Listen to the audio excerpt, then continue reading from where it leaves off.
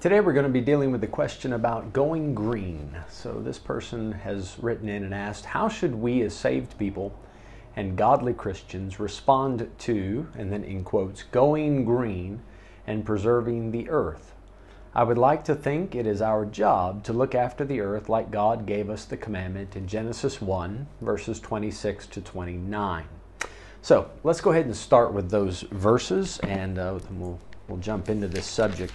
Genesis 1:26 says, "And God said, Let us make man in our image, after our likeness, and let them have dominion over the fish of the sea, and over the fowl of the air, and over the cattle, and over all the earth, and over every creeping thing that creepeth upon the earth. So God created man in his own image. In the image of God created he him, male and female created he them.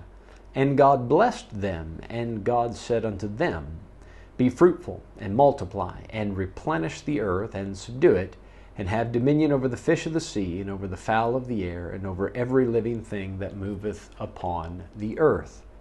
And God said, Behold, I have given you every herb bearing seed, which is upon the face of all the earth, and every tree, in the which is the fruit of a tree yielding seed, to you it shall be for meat." All right, so what we've read in verses 26 to 29 is that God created man in his image, and then he gave them a responsibility, among other things, to look after the earth. This is clear.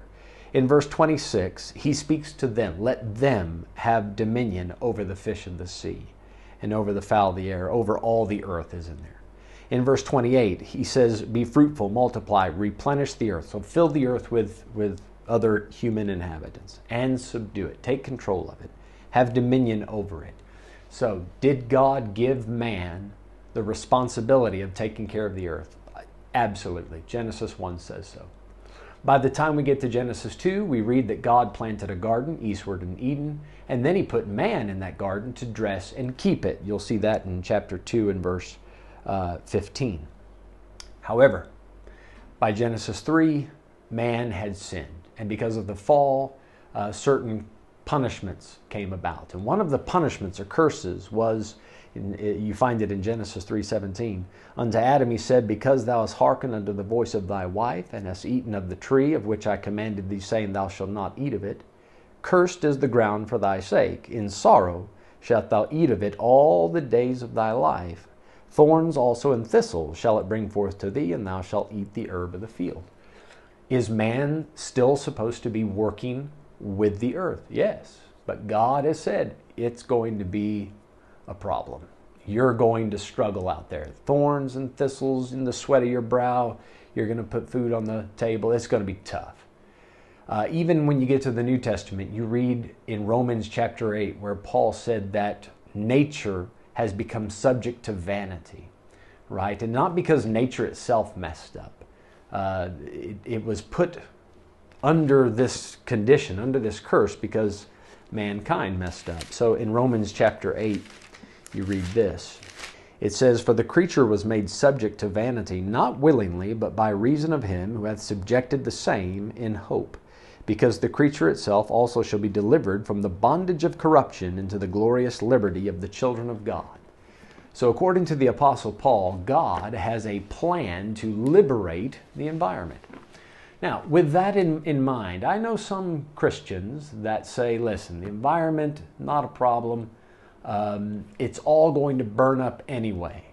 So why should we take care of it? Now, is there some truth in what they've said? Yes, but I believe they've come to the wrong conclusion.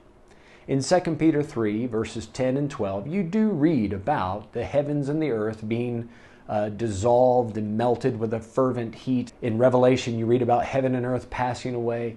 It is true that this terrestrial ball on which we find ourselves now is not eternal, according to the Bible.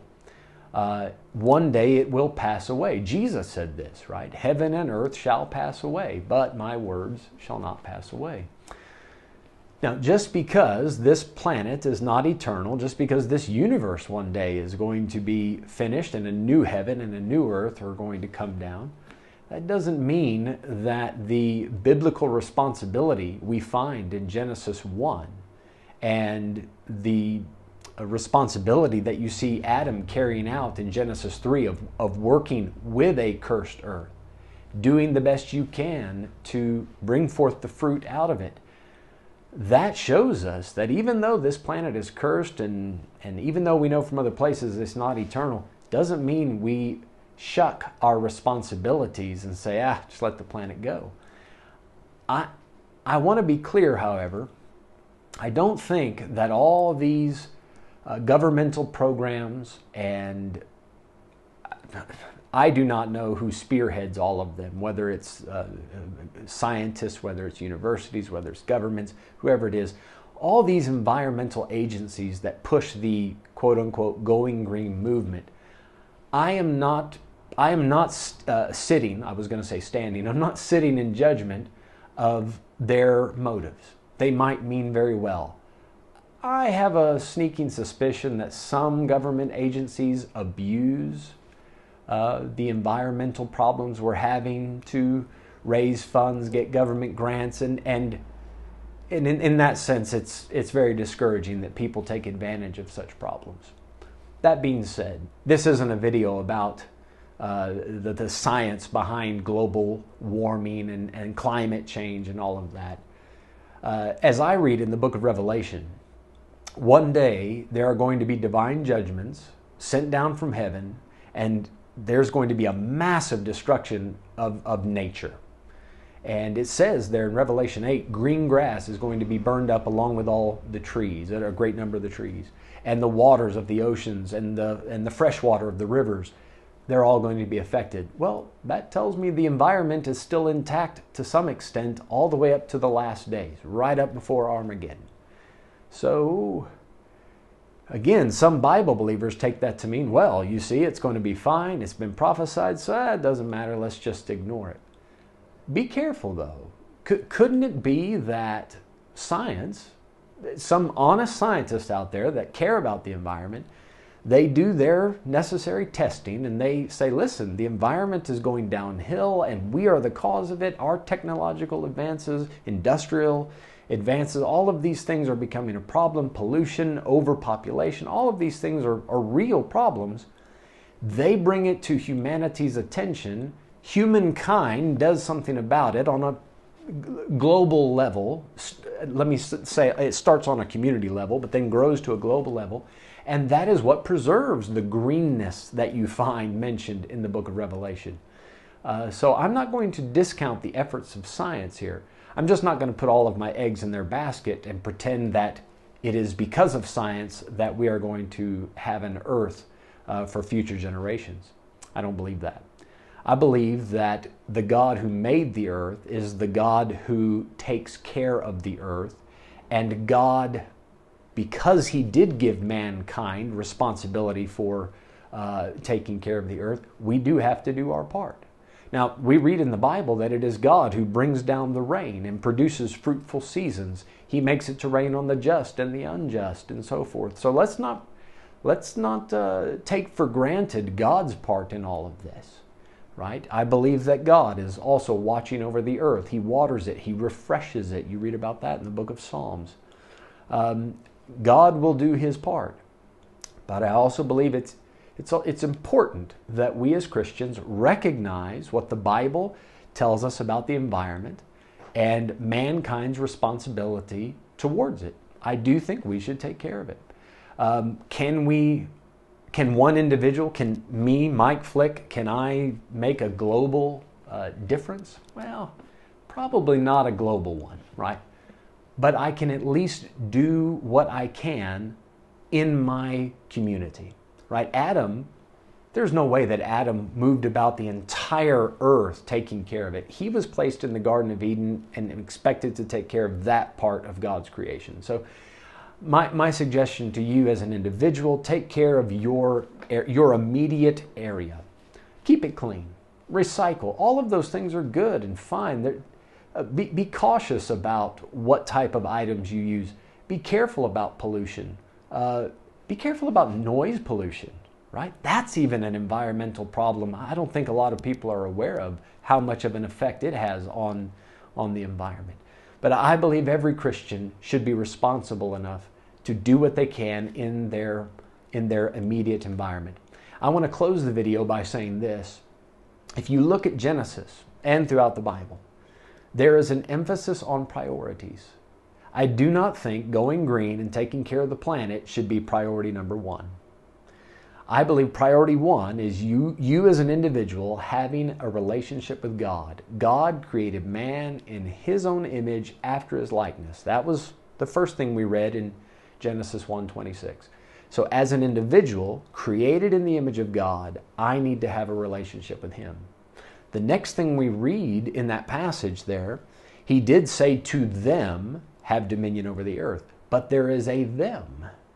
God created man and woman, male and female. So I believe the next thing that we should pay attention to is our families, our personal relationships with the people around us, which starts in your home. And then once you have God first and you have your neighbor second, now neighbor, right, that starts in your home with the person sitting next to you, your children, your husband, your wife, but then the people immediately around you. So love the Lord your God with all your heart, mind, soul, and strength. Love your neighbor as yourself. Love the earth? Absolutely. Why not? You never read anything about God saying hate the earth. The Bible says that the heavens are the Lord's, but the earth has He given to the children of men. So just like any rental tenant, right? If I rent out a property, I expect the person I have given that property to take care of it. They're not going to be there forever. I expect them to take care of it and leave it better than they found it. And I view the earth much the same way. I am a stranger and a pilgrim on this earth. This earth is not my home, as the old song says. I'm just a passing through. So I want to take care of it while I'm here, leave it better than I found it, so that the next tenant, that is the next generation that has to live in this area, they don't struggle with these environmental problems. So I hope that answers the question. If there's any other details you might like to know about on this topic, please feel free to mention it in the comment section below. If this video has helped, you can click the like button. If you'd like to follow along with our Bible Q&A vlog, you can click subscribe. Feel free to leave a Bible question in the comment section below or visit us on our Facebook page, Bible Baptist Church of Potchefstroom. And if you live in town, we'd like to invite you to one of our services, and we hope to see you soon. May God bless and have a great day further.